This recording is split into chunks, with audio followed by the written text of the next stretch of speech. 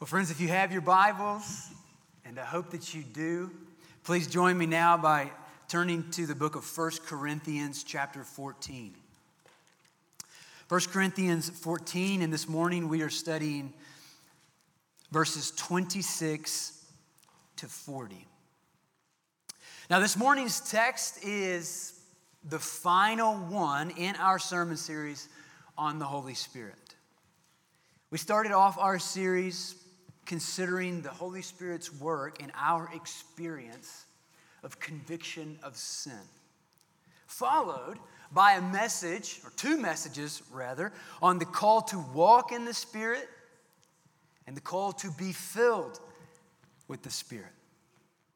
But over the last 3 weeks, we've studied 1 Corinthians 12, 13, and the first part of chapter 14, which teaches us that God graciously gives spiritual gifts to the church, which are a manifestation of the Spirit's presence in our midst, and that our operation in the spiritual gifts must be grounded in love.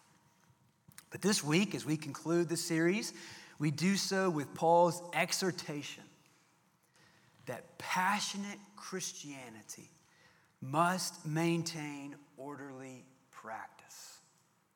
Passionate Christianity must maintain orderly practice. So this morning's message is going to be titled, Passionately Ordered Worship. Now, when I was a kid, Court TV was just beginning to take root and to take off. And Judge Judy became a household name all over the country, but certainly in our own home. All I can say is, what an incredible show. What a blessed childhood we had to have Judge Judy.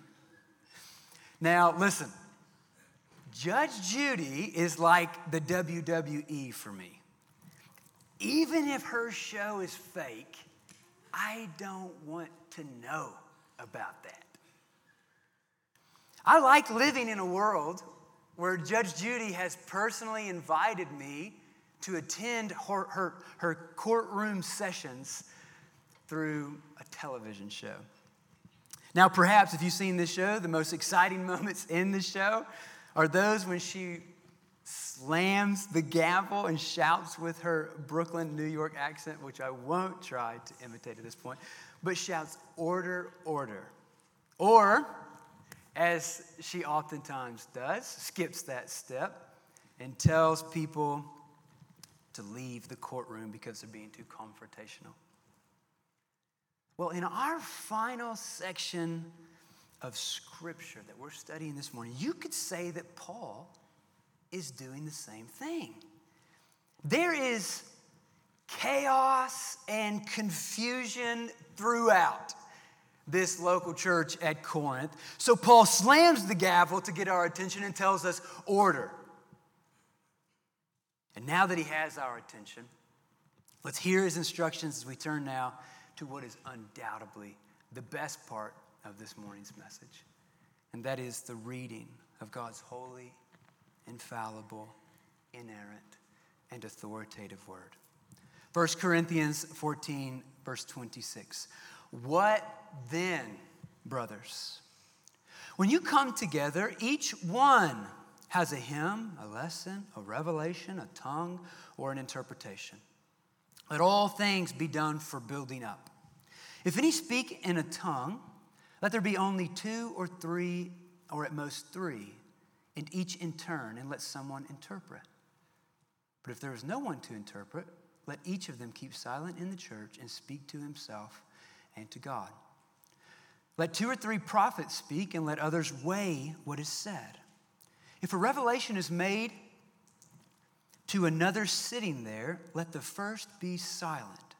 For you can all prophesy one by one, so that all may learn and all be encouraged. And the spirits of prophets are subject to prophets. For God is not a God of confusion, but of peace. As in all the churches of the saints, the women should keep silent in the churches. For they are not permitted to speak, but should be in submission as the law also says. If there is anything they desire to learn, let them ask their husbands at home, for it is shameful for a woman to speak in church. Or was it from you that the word of God came? Or are you the only ones it has reached? If anyone thinks that he is a prophet or spiritual, he should acknowledge that the things I'm writing to you are a command of the Lord. If anyone does not recognize this, he is not recognized. So, my brothers, earnestly desire to prophesy, and do not forbid speaking in tongues. But all things should be done decently and in order. Well, let's go to the Lord quickly and ask for his help to understand and apply his word. Lord, we love you and we love your word. And we want to confess this morning that though we love you and though we love your word, God, we are limited and need your help to understand your word and to apply your word. So please open our eyes to behold wonderful things from your word. In Christ's name, amen. Well, our first point this morning is order up. Paul starts this section off with the words, "What then, brothers?" In light of all of his instruction throughout the last 2 chapters on spiritual gifts, he now grounds his teaching with these words of application. What then, brothers? When you come together, each one has a hymn, a lesson, a revelation, a tongue, or an interpretation. Now, one thing that I love about his emphasis at this point is on each one bringing something to the meeting. He starts off the application portion of chapter 14 by reminding the church of their responsibility, each one bringing something to the meeting. Now, our culture and our country is dying for churches like this.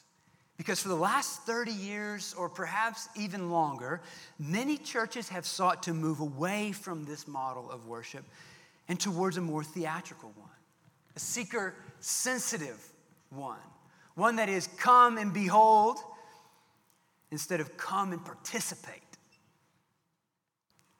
Instead of each one has a gift, it has become each one watches others' gifts. But friends, you know this. That model of church is not satisfying, and it is certainly not healthy. So what then is satisfying and healthy? A church where every member ministers. Paul knows that God has given, he has just detailed for the church in Corinth and detailed for us, that God has given a spiritual gift to every Christian. And his heart's desire is that every Christian use their gift to bless and build a happy and healthy local church. So he says, when you come together, each one has a hymn, a lesson, a revelation, a tongue, or an interpretation. Now, his point here is not to provide an exhaustive list of spiritual gifts, but instead it's to showcase the posture of how the Christian should prepare themselves to enter the Sunday meeting, how they should prepare themselves to use their gifts to bless the body, to bless and build a happy and healthy local church. So, friend, whether that's by singing or teaching or sharing a prophetic word or praying with someone or administering or greeting or any other spiritual gift, whatever spiritual gift that you have, whatever that gift is, it should be on display throughout the Sunday meeting because it should be done to build others up. That's what he says. He says, let all things be done for building up. So friend, in light of Paul's point here, here's a couple of questions for you. Do your Saturday night prayers include asking God to use your gifts on Sunday morning to build up the body? Does your Sunday morning car ride include a prayer asking God to stir up your spiritual gifts so that you might serve the body with fresh effectiveness?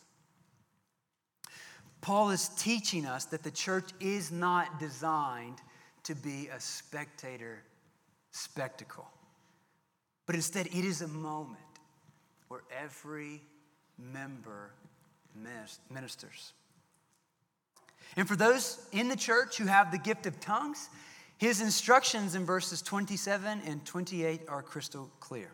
He says, if anyone speaks in a tongue, let there be only 2 or at most 3, and each in turn, and let someone interpret. Now, evidently, and this is no surprise to you if you've been here for our series in 1 Corinthians, this must not have been the practice at Corinth during this time.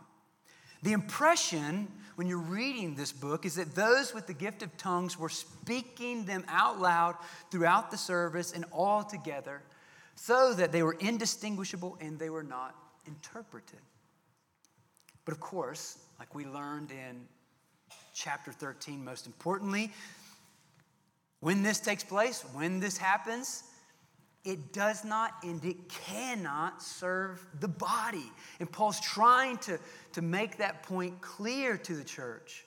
When you come together, build one another up. When you come together, build one another up. When you come together, build one another up. And if you are speaking out of turn, all together, sort of everybody's standing up, speaking in tongues, no one knows what the other person is saying, it is impossible for it to have an edifying effect on the body for 2 reasons. 1, no one knows what in the world the other person is saying. And 2, if someone had the gift of interpretation, there's no way for them to distinguish which tongue they are supposed to interpret. So Paul says, don't do that. 2 or at most 3, and in turn, and let someone interpret. He says in verse 28, if there is no one to interpret, let each of them keep silent in the church and speak to himself and to God.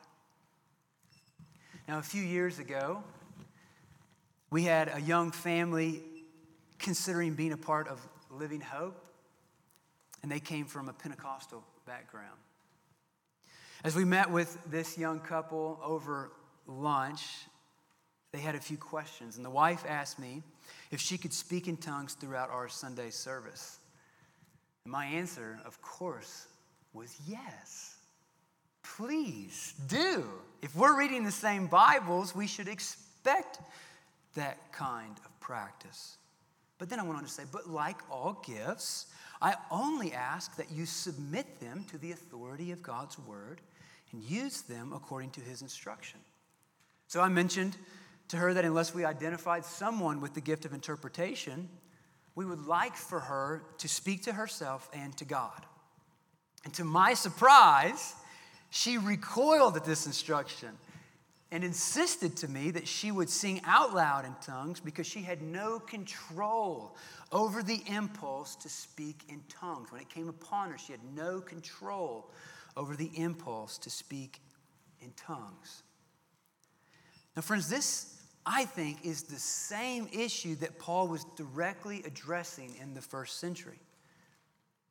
In my estimation, the root cause of this mistake is based on the assumption outside of Scripture that regarding spiritual gifts, the Spirit takes over control of our minds and we are left without the capability to control our operation in the gifts. But this, friends, is simply not biblical. Paul's detailed instructions indicate that the Christian does have power to control spiritual gifts and must control them according to God's word. If the Christian didn't have the power to control spiritual gifts, why in the world would he be giving us instruction to control them, to harness them, to restrain them? If it was something that overpowered us and we had a sort of an out-of-body experience and we went into autopilot, why would he be telling us how to function and how to operate? It's clear. His instructions are indicating, no, you actually do have power and you must operate in your gifts according to the revealed will of God's word. So, what will we do at Living Hope if someone has a tongue? Well, in seeking to obey Scripture, we must have someone who has the gift of interpretation before this gift has any public profitability. Now, how can we trust that person's interpretation? Well, like all spiritual gifts, it must be tested by the word and taken in faith. And additionally, at Living Hope, we practice something that we call fencing the mic. And by this, I mean any spontaneous or scheduled comments must be approved by the pastors before they can be spoken publicly. In verse 29, Paul goes on and he gives similar instructions in regards to prophecy. And he says, let 2 or 3 prophets speak and let others weigh what is said. So instead of every member of the church sharing a public prophetic word, he says it's more valuable if there is a limit so that the service doesn't stall out. His view of the Sunday morning service is not something that lasts till 3 o'clock in the afternoon or 5 o'clock in the afternoon or 7 o'clock in the evening. No, he's saying, no, let there be a limit to the amount of public prophecies that you allow to be shared on the Sunday morning for the purpose, again, for the edification of the church. The longer we stay here, the less edified we might be. Why? Because the less clear we are, right? Length of service does not mean more spirituality per se. Sometimes crystal clear clarity means more spirituality. I think that was Paul's point we made in chapter 14, verses 1 to 25. Paul's going for clarity of content. So put a limit on the amount of prophetic words that you allow to be shared publicly. It doesn't mean that Paul's going around policing all the private prophetic conversations that could be going on and prophetic encouragements that could be going on where every member is ministering to one another. But he's saying in terms of the public service, put a limit on it. Then he goes on to say, and let others weigh what is said. Now here's a question. Who are these others that Paul is talking about? Well, friends, this is a reference to the elders of the church, the pastors of the church. When I use the word elders, I don't mean the older guys. I mean the biblical term for the elders, which is pastor, bishop, overseer, elder. All are synonyms for the same office, the office of elder or pastor. So who are the others? They are the elders of the church. Now, while it is necessary for all Christians to practice discernment and should practice discernment when anything is shared, whether the gift of teaching, the gift of prophecy, the gift of encouragement, whatever that might be, discernment should be close in the Christian's mind. But pastors have a unique responsibility of teaching sound doctrine, Titus 2, and defending the church against false doctrine, Acts 20. So when he's saying, let others weigh what is said, he is indicating to the pastors at Corinth, pastors, your job is to listen to the prophetic word before you allow it to be shared publicly, because what are we going for? Edification. And if it's something that's false doctrine, if it's something that's wrong, that's not edifying, that's destructive. So let it be weighed before it's shared. publicly, that is. So therefore, our practice at Living Hope will be for someone who has a prophetic word to share it with a pastor prior to or during the service before anything is shared publicly. And since we're testing for clarity of message and fidelity to Scripture, we will encourage the person to write down the prophecy that they feel like the Lord has given them an impression of, or a vision of, or a dream of, so that there is more clarity in communication to us in the moment to determine if it's something that is edifying to the body, or perhaps if it's something that God has given for your own personal edification. And now, once it passes this test, and if it passes this test, the person will be permitted to speak at the mic, which we have been waiting on this sermon series to buy so that we have an informed faith if and when God continues to stir that gift up in our church. And that person will be permitted to speak at the mic, which will be strategically located below the pulpit. Because while we do lean into prophecy as Paul commands us in 1 Corinthians 12, 13, and 14, we want to send the clear message as a church that our authority is God's word and God's word alone. And the sacred desk, where the mic, which holds the Bible, the pulpit, is where heralding God's word takes place. And we don't want any other form, we don't want any mistake to be made for someone to come up behind the sacred desk and share a prophetic word to send the impression that they are of equal authority. We want it to be felt that while we praise God for the gift of prophecy, we lean into it, we ask God to stir it up, it will be situated below. So that it's one more reminder, this is not a binding authority on the Christian's life. This is meant for our encouragement. What did Paul say in 1 Corinthians 14? Encouragement and consolation of building one another up. On the other hand, the one who prophesies speaks to people for their upbuilding and encouragement and consolation. Verse 3, 1 Corinthians 14. And then Paul tells us in verse 31 to prophesy one by one. I mean, he is giving us details, isn't he? So that all may learn and all may be encouraged. Paul forbids a few things in this section of Scripture. He forbids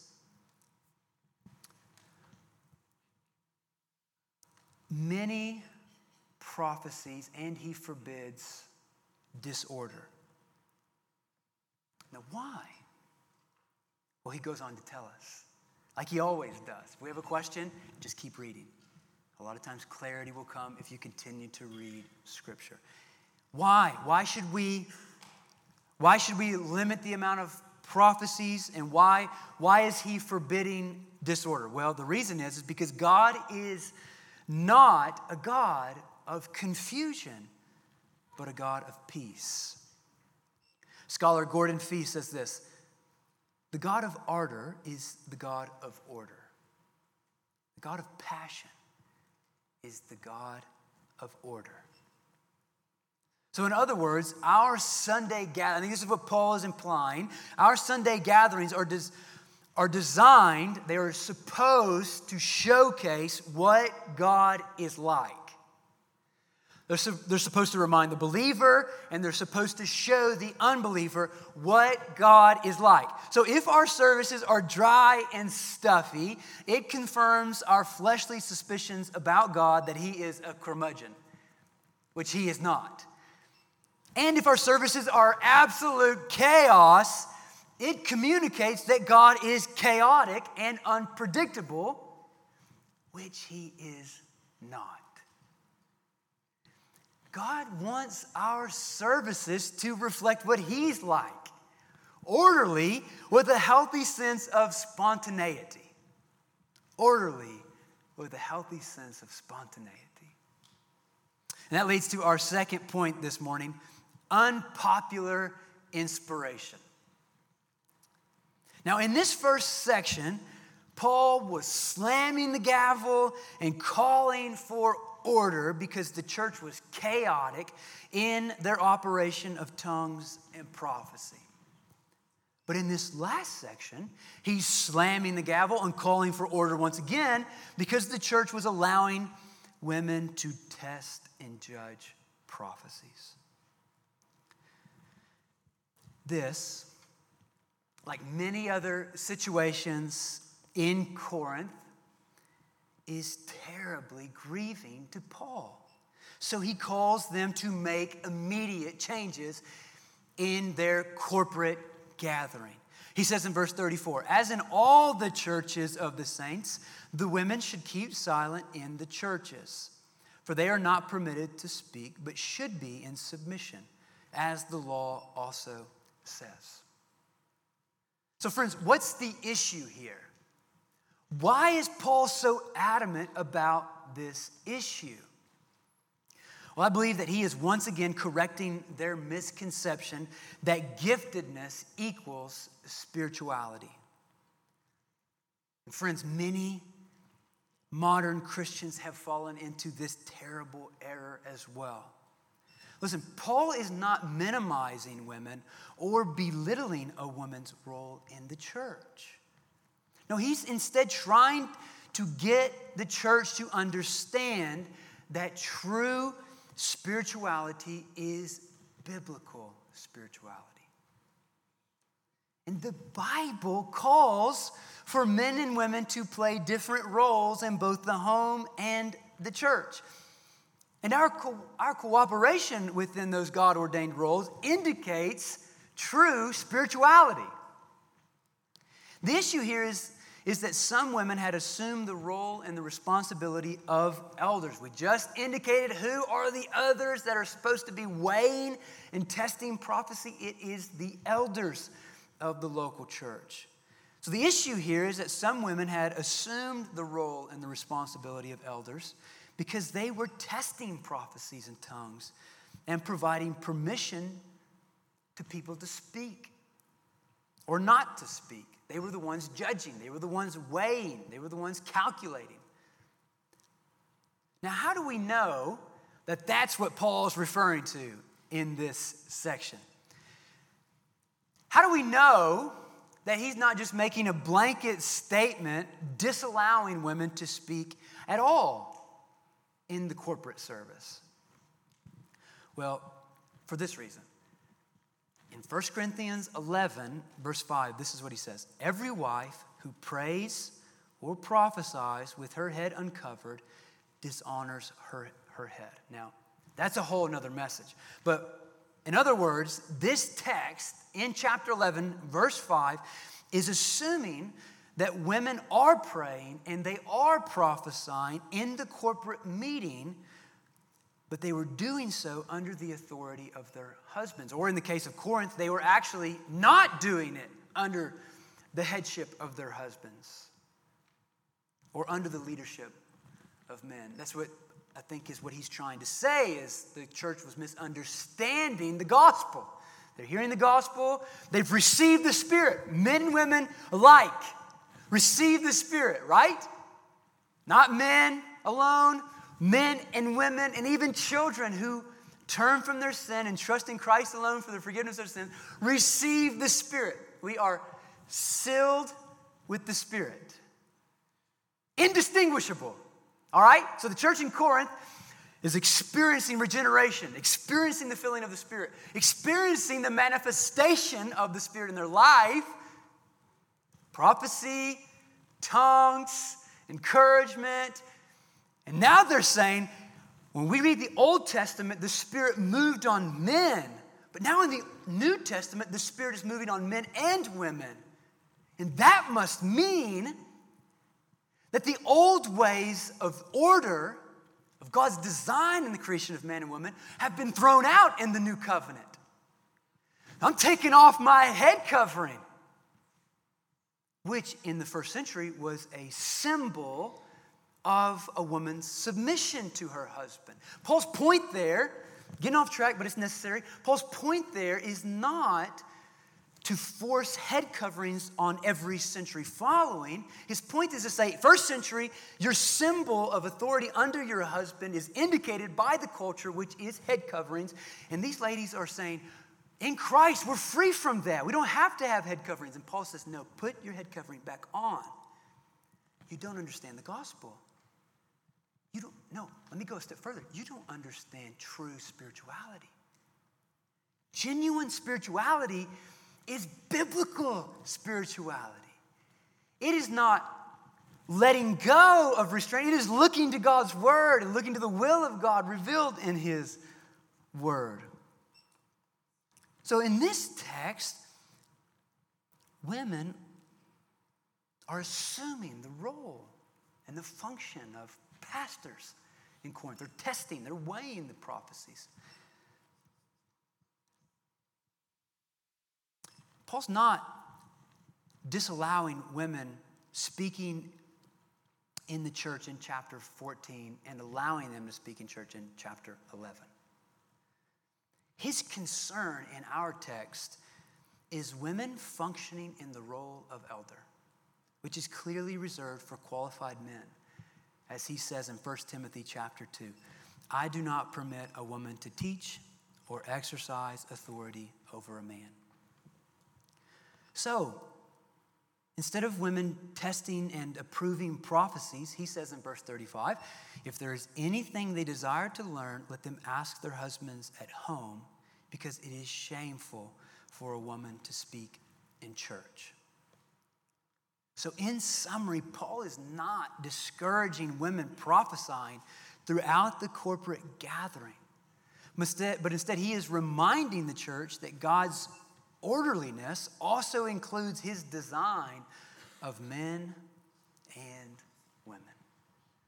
God is not a God of confusion,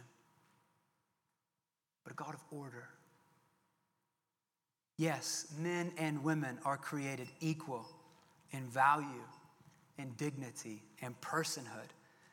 But men and women differ in roles and responsibilities. According to God's word, order matters to the Lord.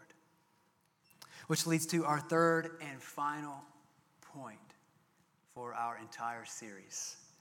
Desire and do not despise. In this last section, Paul is bringing 2 chapters on spiritual gifts to a close. And he wants to ensure that we understand who's providing these instructions. He wants there to be no misunderstanding and mistake on who it is that's providing these instructions. They are not coming from an average Joe, but they are coming from an apostle. So he says in verse 36, or was it from you that the word of God came? Oh, you think you're spiritual, Corinth. Was it to you that the word of God came? No. Or are you the only ones it has reached? No. It has sweeping the globe, or at least that portion of the globe during this time.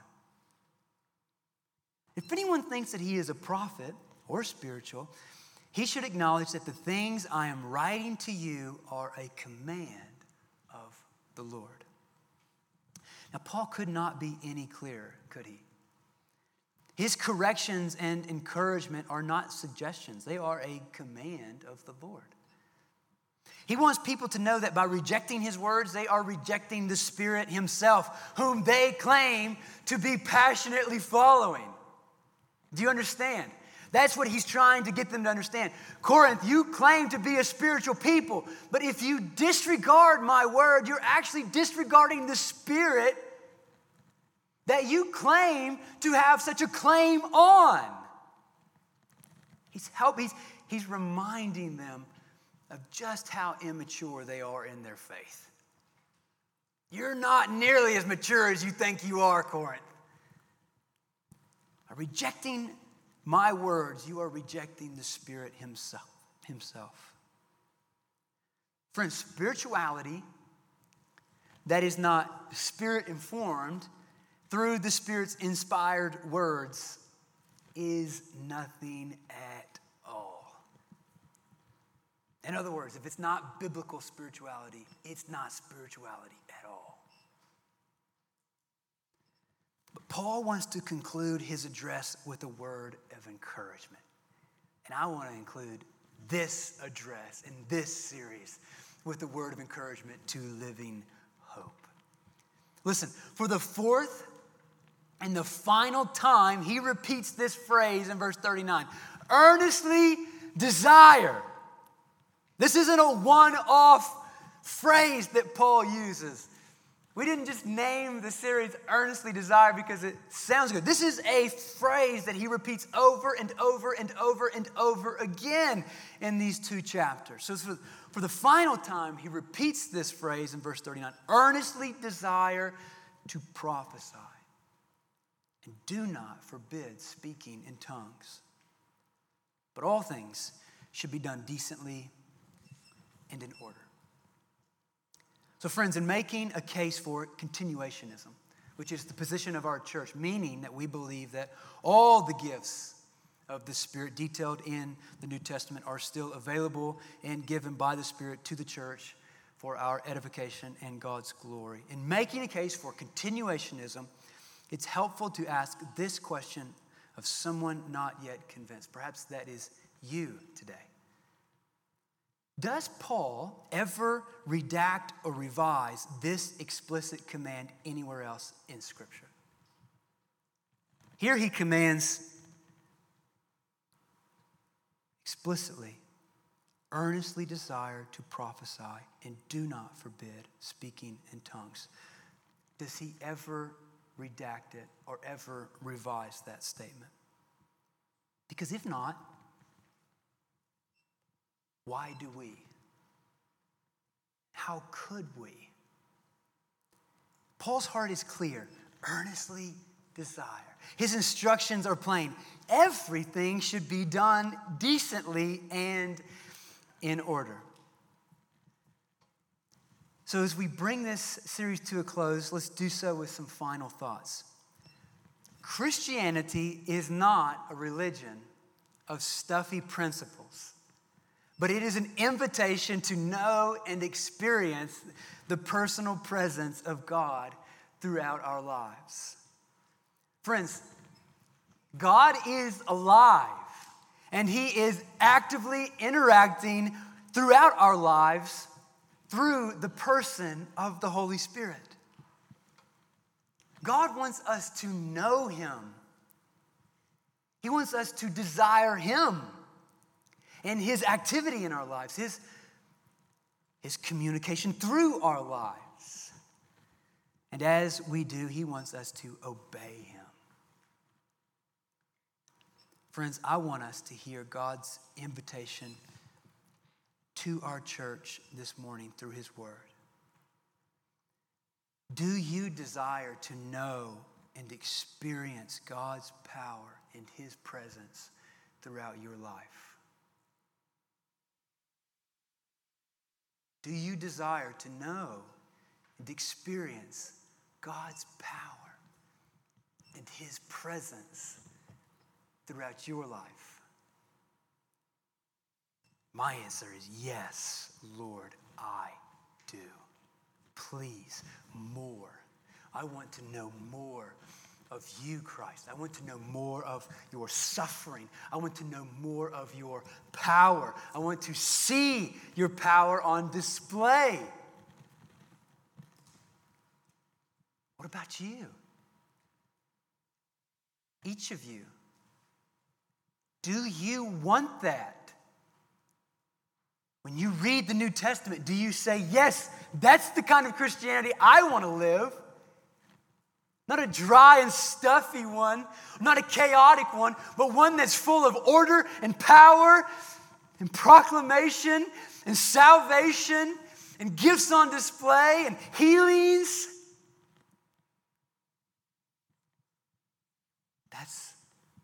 That's the kind of Christianity I want to see in my life. That's the kind of Christianity I want my kids to grow up seeing in their lives, that they always know God is huge. He's huge, and he answers prayer, and he does remarkable, miraculous things. We get in binds and we ask him for stuff because he's alive and he's active, and he does them.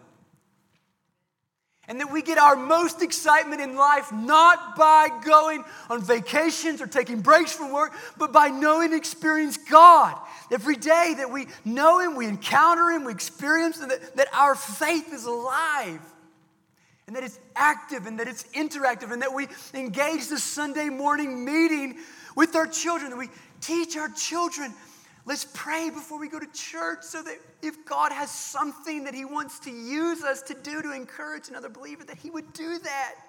And so that our children are always, their feet are always on the blocks, ready and willing to bless other saints in the church, and they know that God is real, that he loves to perform powerfully. Obvious, that's what I want. But I really want to know. I want you to ask yourself, do you want that?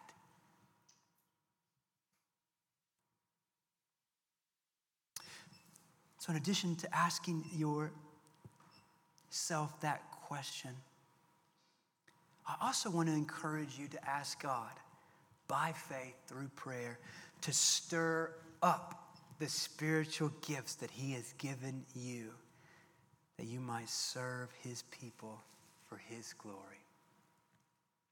Amen. Friends, let's go to the Lord in prayer as we close. Lord, we love you. We love you. We love you. And we love your word. God, it has been remarkable to study about the person of the Holy Spirit. And your heart, Lord, for him, for the Spirit, to work powerfully in our lives and in our church. So, Lord, would you do that for us? We've studied a lot. Our minds are filled. Our minds are filled with information. God, would you please cause that information to trickle down into our hearts, to affect us and change us. And if we don't have desire to know you, to experience you, to behold you, to watch you, to ask of you, to think big, to risk big, God, please give us the gift of faith. Change our hearts. Thank you for all that you've already done in our church. Please don't stop. Please continue to do far more abundantly than anything we could ask or think. For your glory, Lord, and for our happiness in Christ. Amen.